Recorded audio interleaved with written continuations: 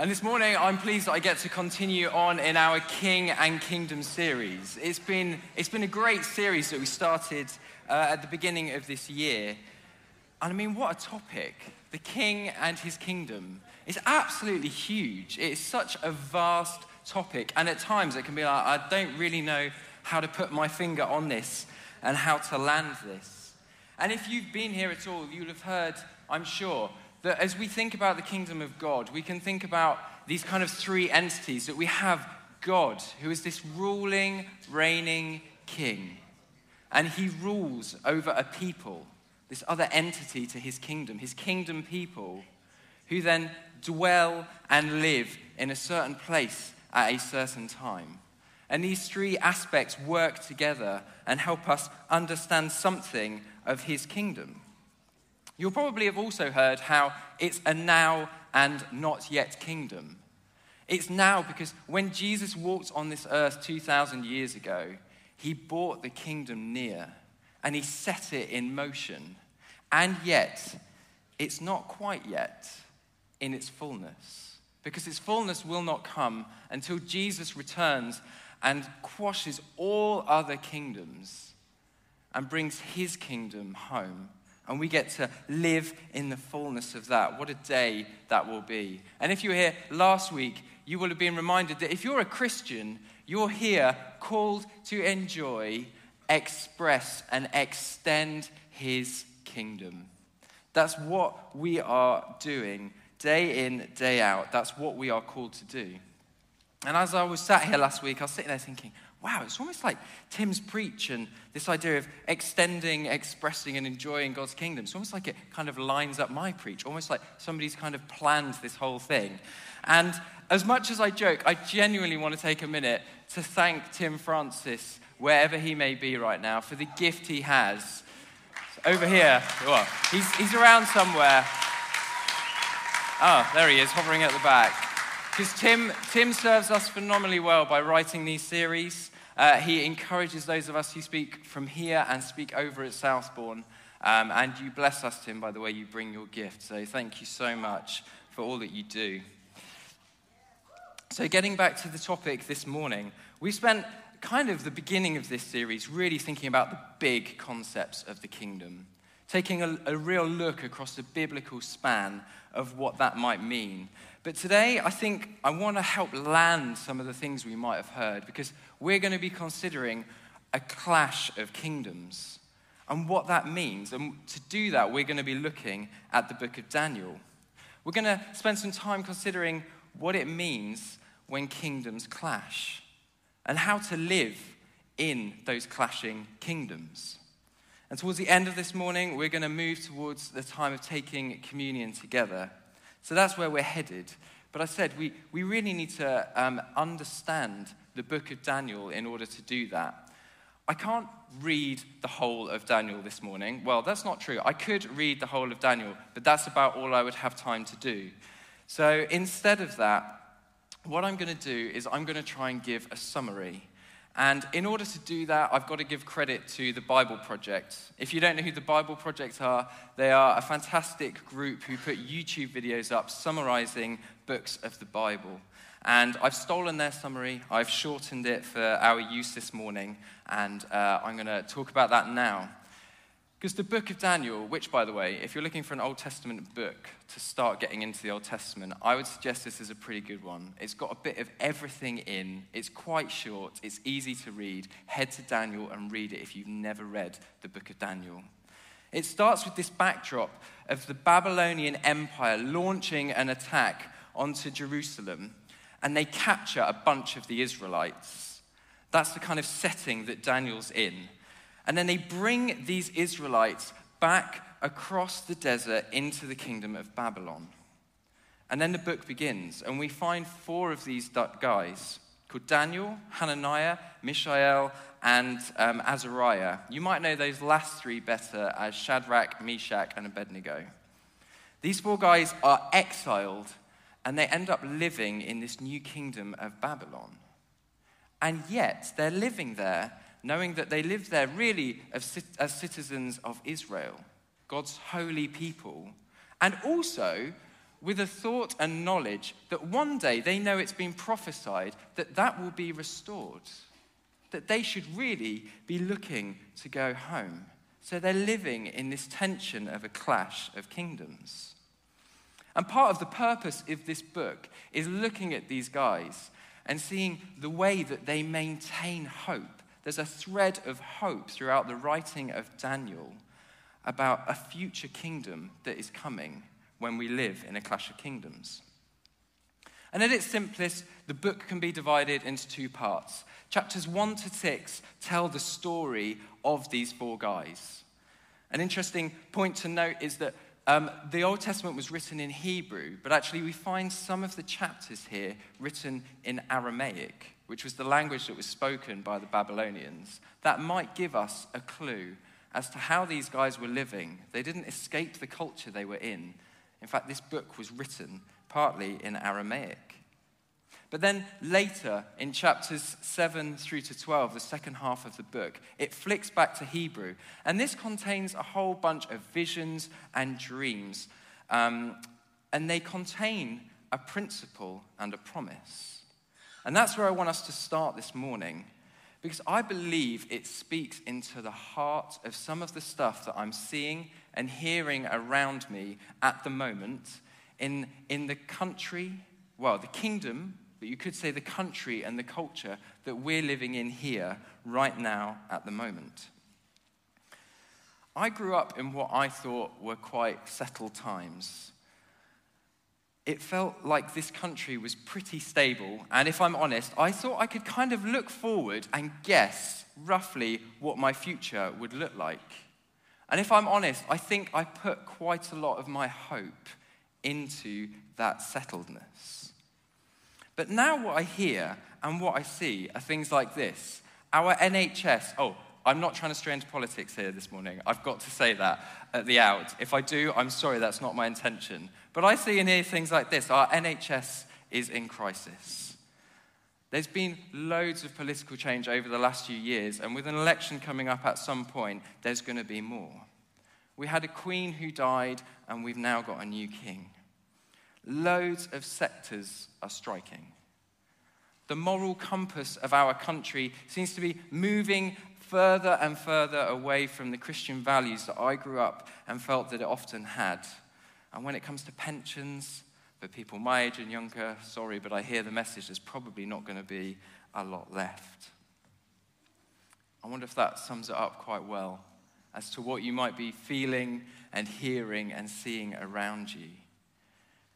How are you feeling about the future? It's a good question, but what's that got to do with Daniel? Well, as we dive in and have a look at chapters 2 and 7, we find here that, like I say, God is giving a principle and a promise. He's giving the kingdoms then a massive warning. And we find, therefore, that God is giving us here and now a principle.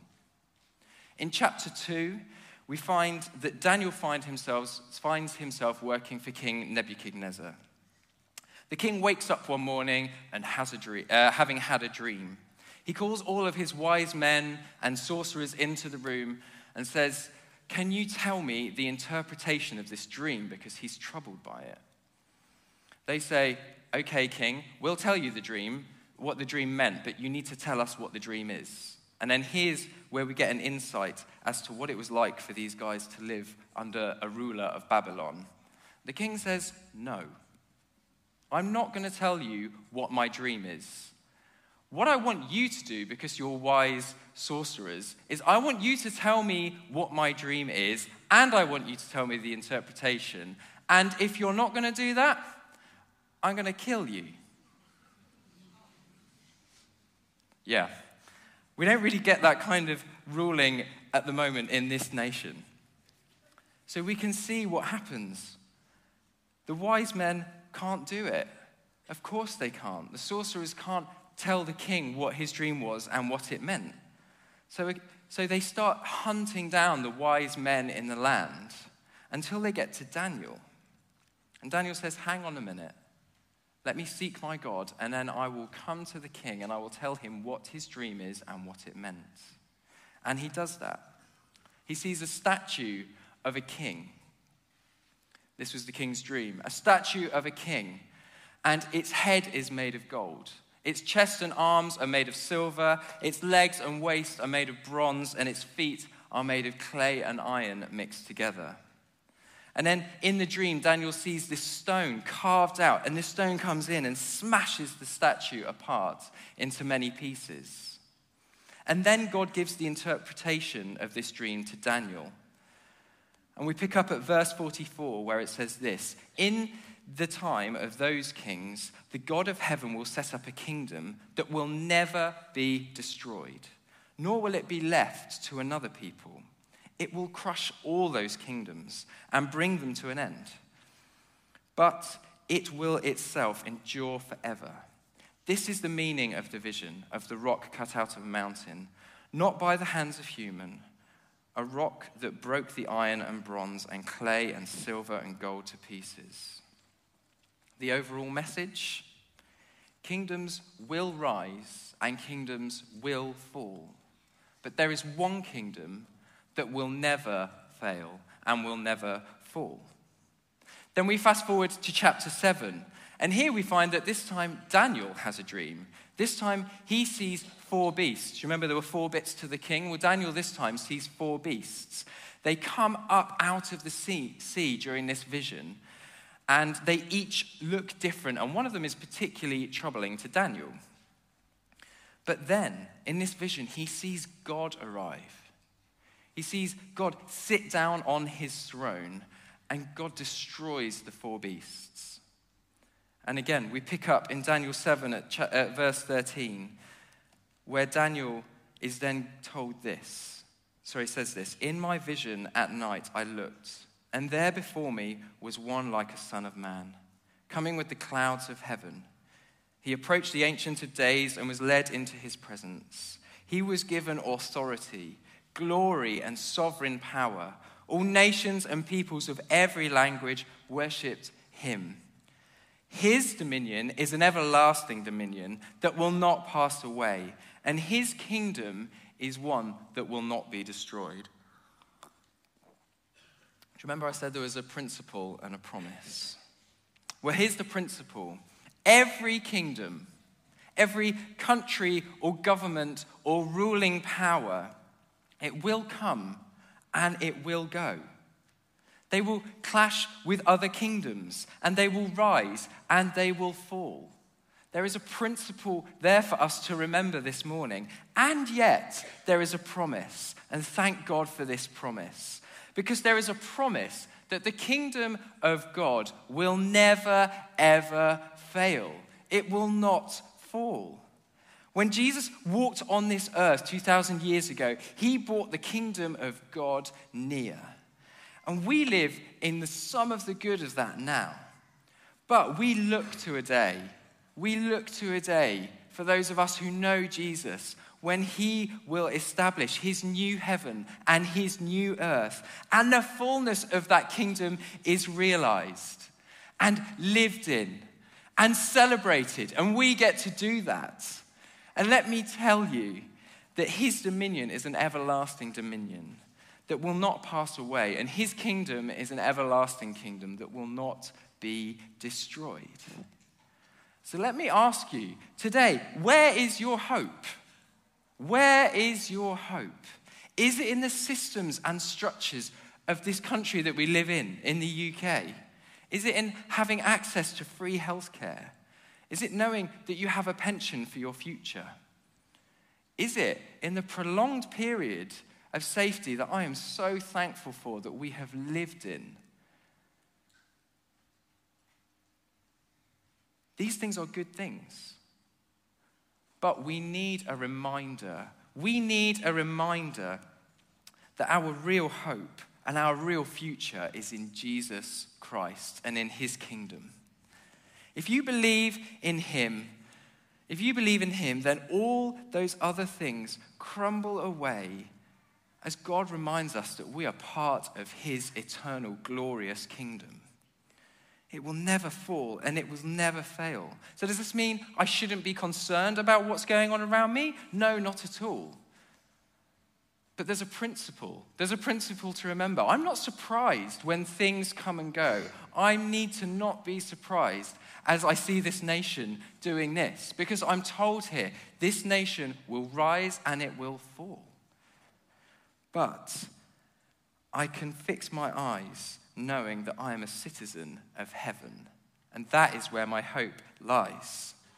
So can I encourage you to call this to mind daily? Find a way that works for you, and find some time to consciously consider what it means that every day you are a citizen of heaven if you are here and know that Jesus is your maker. Let it shape your thoughts, and then let it lead you on into actions that represent him. Because kingdoms rise and fall, but you have hope, Christian, because you belong to a kingdom that will never fade away. Amen? So that's God's kingdom. But then that's like the second half of Daniel. But we need to zip back to the first half, because I want to think about getting personal with this and what it means to live in this clash of kingdoms, which will rise and will fall.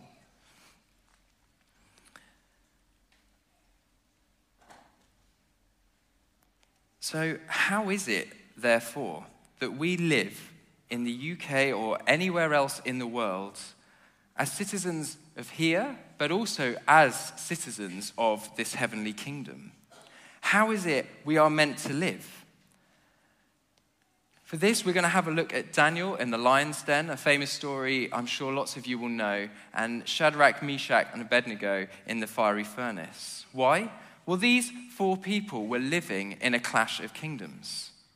They're trying to honor God, like I said, trying to observe his holy law as Jewish people, but they found themselves working and living and existing over here in Babylon, living under rulers and kings who, quite frankly, did not care at all about the Jewish law and how it was established in their land.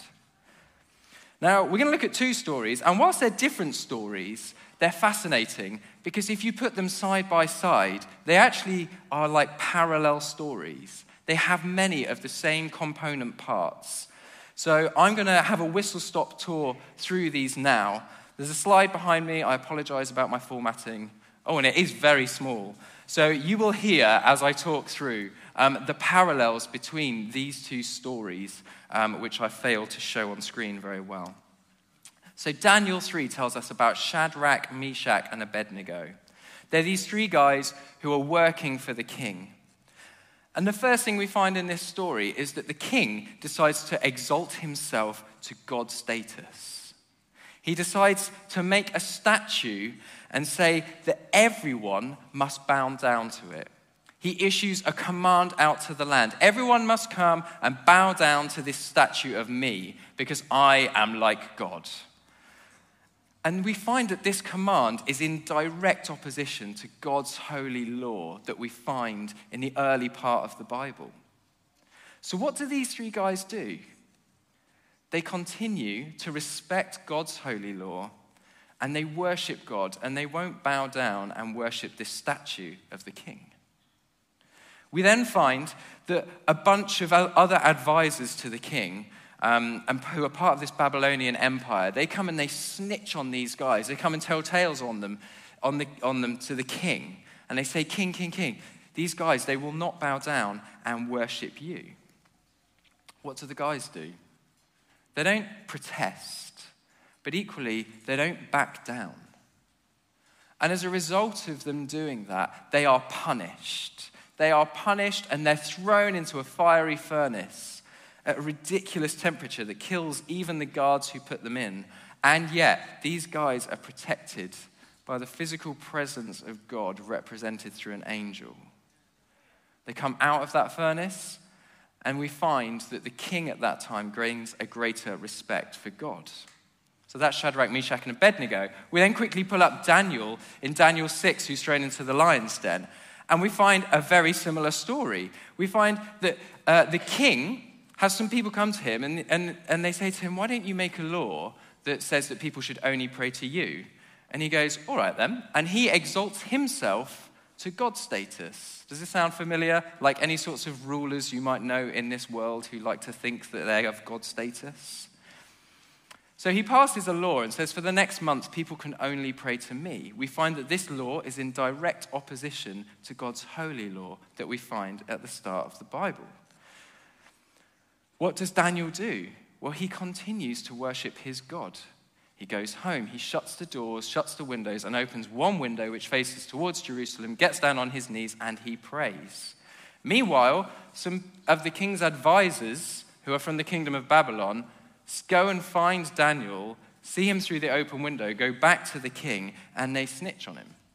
They say, Daniel has not been observing your law. He's praying still to his God. What does Daniel do? He doesn't protest. He doesn't back down. Instead, he's dragged in front of the king and chucked into a room full of lions for a night. And what do we see? We see that he's protected, and we're told it's through the physical presence of an angel who's in there with him. The next morning, the king rushes to Daniel, because the king actually liked Daniel, and he went to find him. And when he finds Daniel alive, this king gains a greater respect for the true God of the true kingdom. So there's loads of things we could draw out of these stories this morning, but I'm just going to draw on a few, because these things, I think, can help us as we navigate a life of living in a clash of two kingdoms. And the first thing is interesting. Whilst I said these are parallel stories, these are not the same stories. Like I said, please go and read these stories because they're fascinating. But my first point doesn't come as a parallel between these two things. And in fact, it's not something I expected to be up here talking about this morning. But once I saw it in the text, I just couldn't get away from it. And I kept feeling like God was putting his finger on this contrast between the two stories. And it's this. It's that as we live in a clash of kingdoms, we see that these guys stuck to kingdom values, and yet they express them in really different ways. I think as I've gotten older, I've come to appreciate so much more the beauty that we see in diversity. I love the way God has made humankind. It's just incredible in all its shapes and sizes. And God has made us in a myriad of different ways. And therefore it stands to reason that God would express his kingdom through us in a myriad of different ways. When I was younger, I didn't really get this. I didn't understand why everybody wasn't loud and outspoken like me. And if I'm really brutally honest, there were times and moments where I thought, can God really use somebody who might be quiet to extend his kingdom? And if we look hard at these stories, amongst the similarities, we see this different. Shadrach, Meshach, and Abednego are loud, outspoken people. The king's command is carried out in public, and these guys remain steadfast to God's kingdom in the public eye. Everyone else is bowing down and they're stood up. It's pretty obvious at that moment that they're sticking to the kingdom value of putting God first.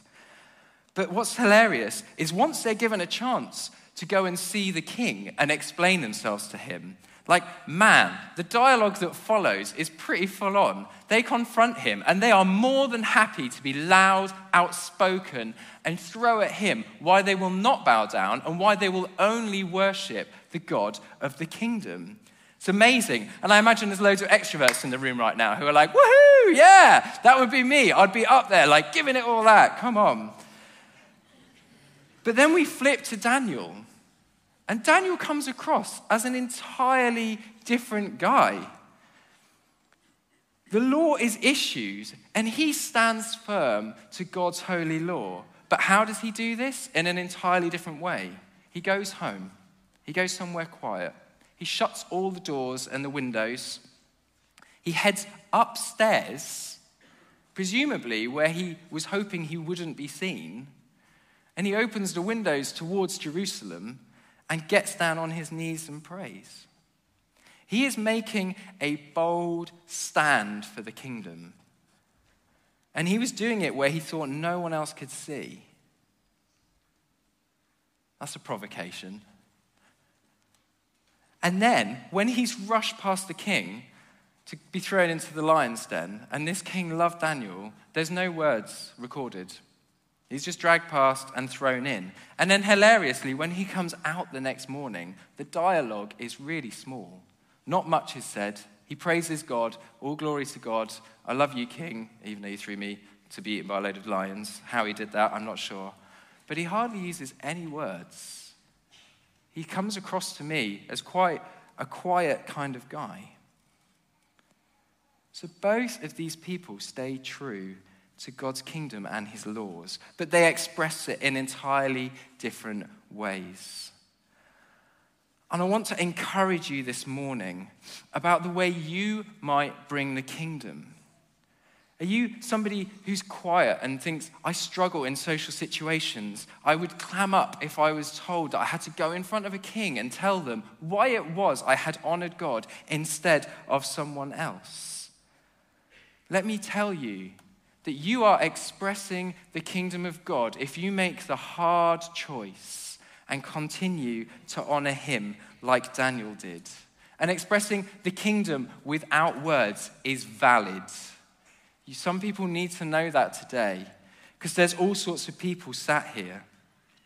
There are some people who are young who think they may not have a contribution to bring to this kingdom.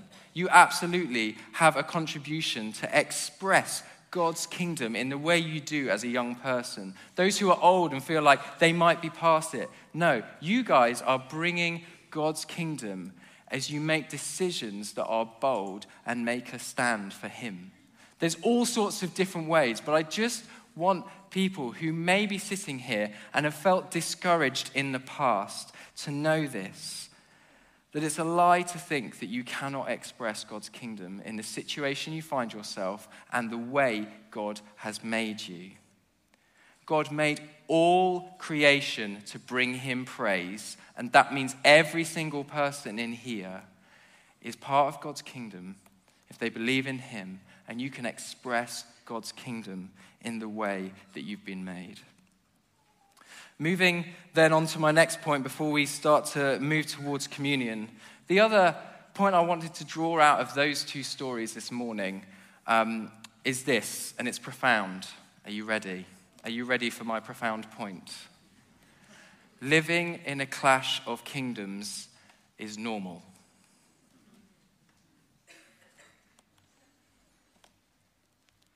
Living in tension as a Christian is normal. And I'm preaching this to myself as much as any of you.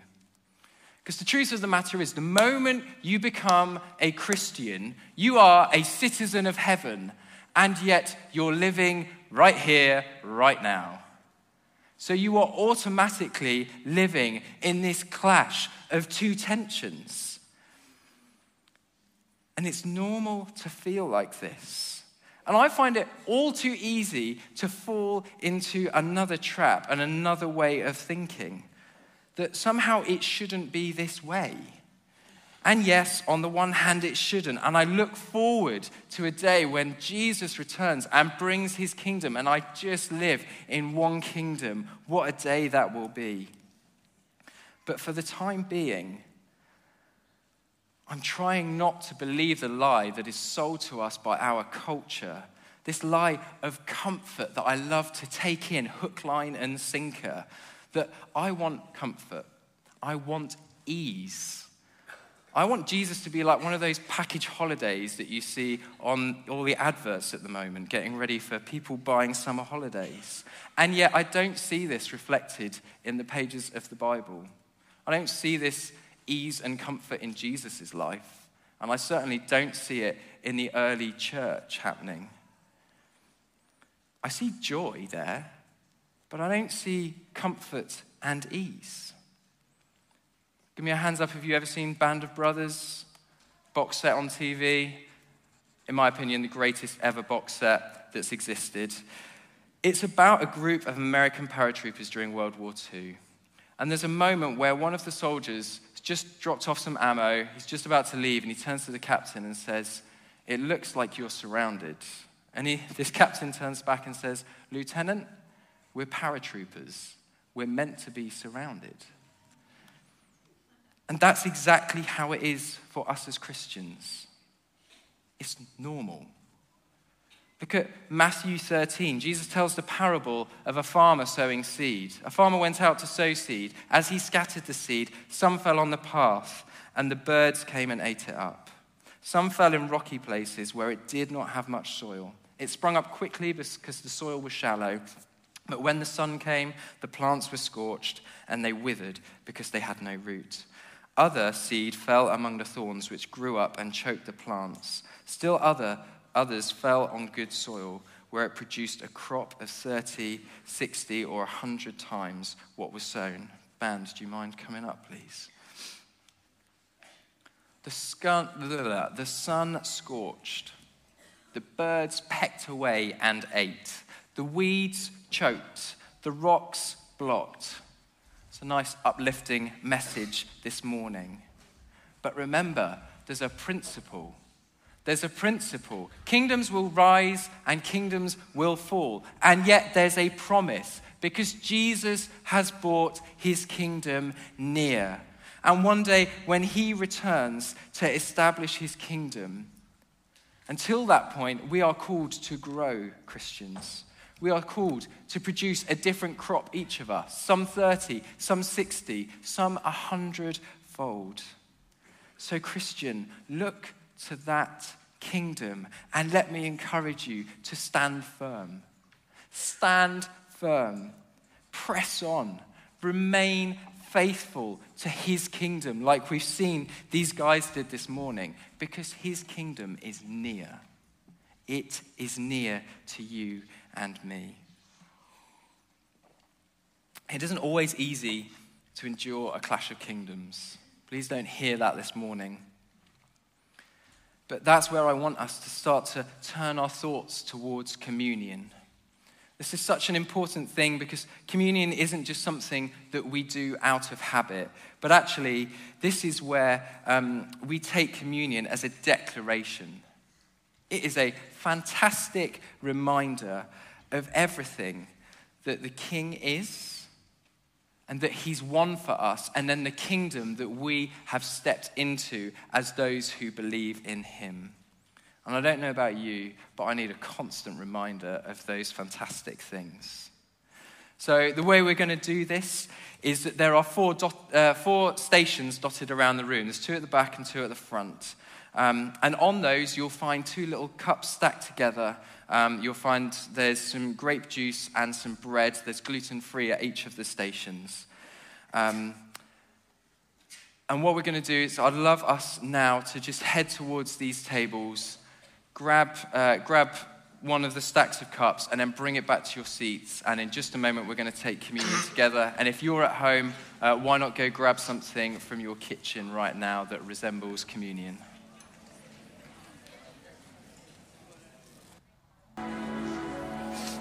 Okay. I hope you've got the bits you need for communion. And we're just going to, if I can encourage you to bring conversations to a close, then we're just going to focus in on our incredible God. And the way I want us to do this morning is, I want now to give a moment for us to think about kingdom living as we're all living in this clash, those of us here who believe in Jesus. And I think it's right and it's fitting to think about areas and ways that it can be hard, and areas, therefore, that might have led us astray. Areas of where living in this tension might have caused us to sin and not live in the fullness of the kingdom that has been brought near. So I just want to give us a moment to think about that.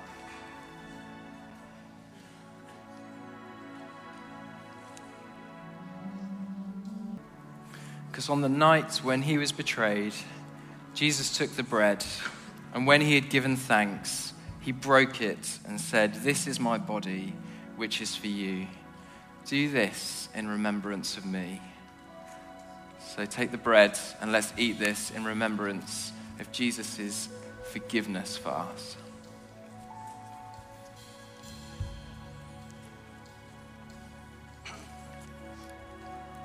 Jesus, we remember you, that you walked this earth and felt the draw of giving into the wrong kingdom. But you didn't give in to that presence, that pressure. And because of the perfect life and perfect death that you lived, we thank you for your forgiveness over us.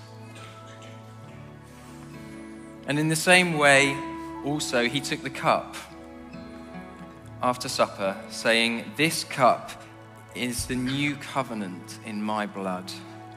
Do this as often as you drink it in remembrance of me. For as often as you eat this bread and drink the cup, you proclaim the Lord's death until he comes." Let's drink the juice.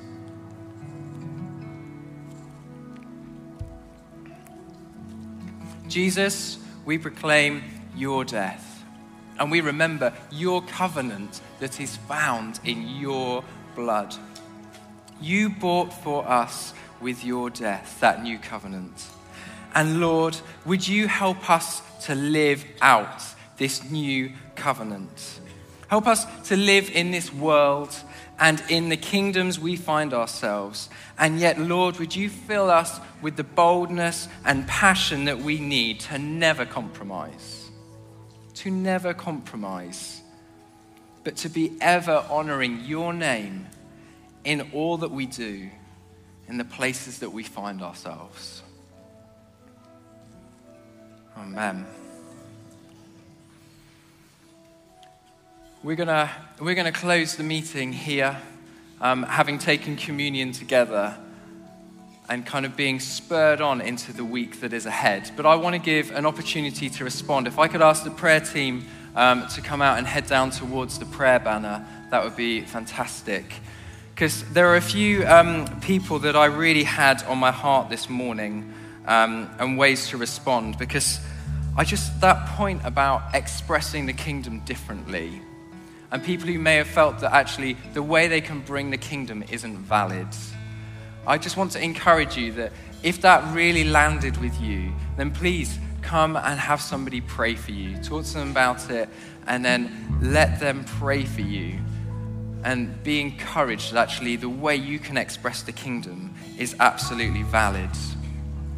But also for those who are finding the tension of kingdom living hard, and when I say it's normal, it's like, oh, really? This is normal. Which kind of ties in to Bernie's word earlier about those who are in a winter season and actually seeing some of the nearness of God's kingdom break out in your life. Then we would love to stand alongside you. We'd love to stand alongside you and just pray with you this morning, encourage you and build you up as you stand firm and as you press on and as you remain faithful to God and his kingdom this morning. So if any of those things, or if you want prayer for anything else, if any of those things resonate with you, then please come down to the prayer area. Otherwise, we're going to close the meeting there. So thank you so much. And I pray that you would know God's kingdom as you go about where you are this week. Amen.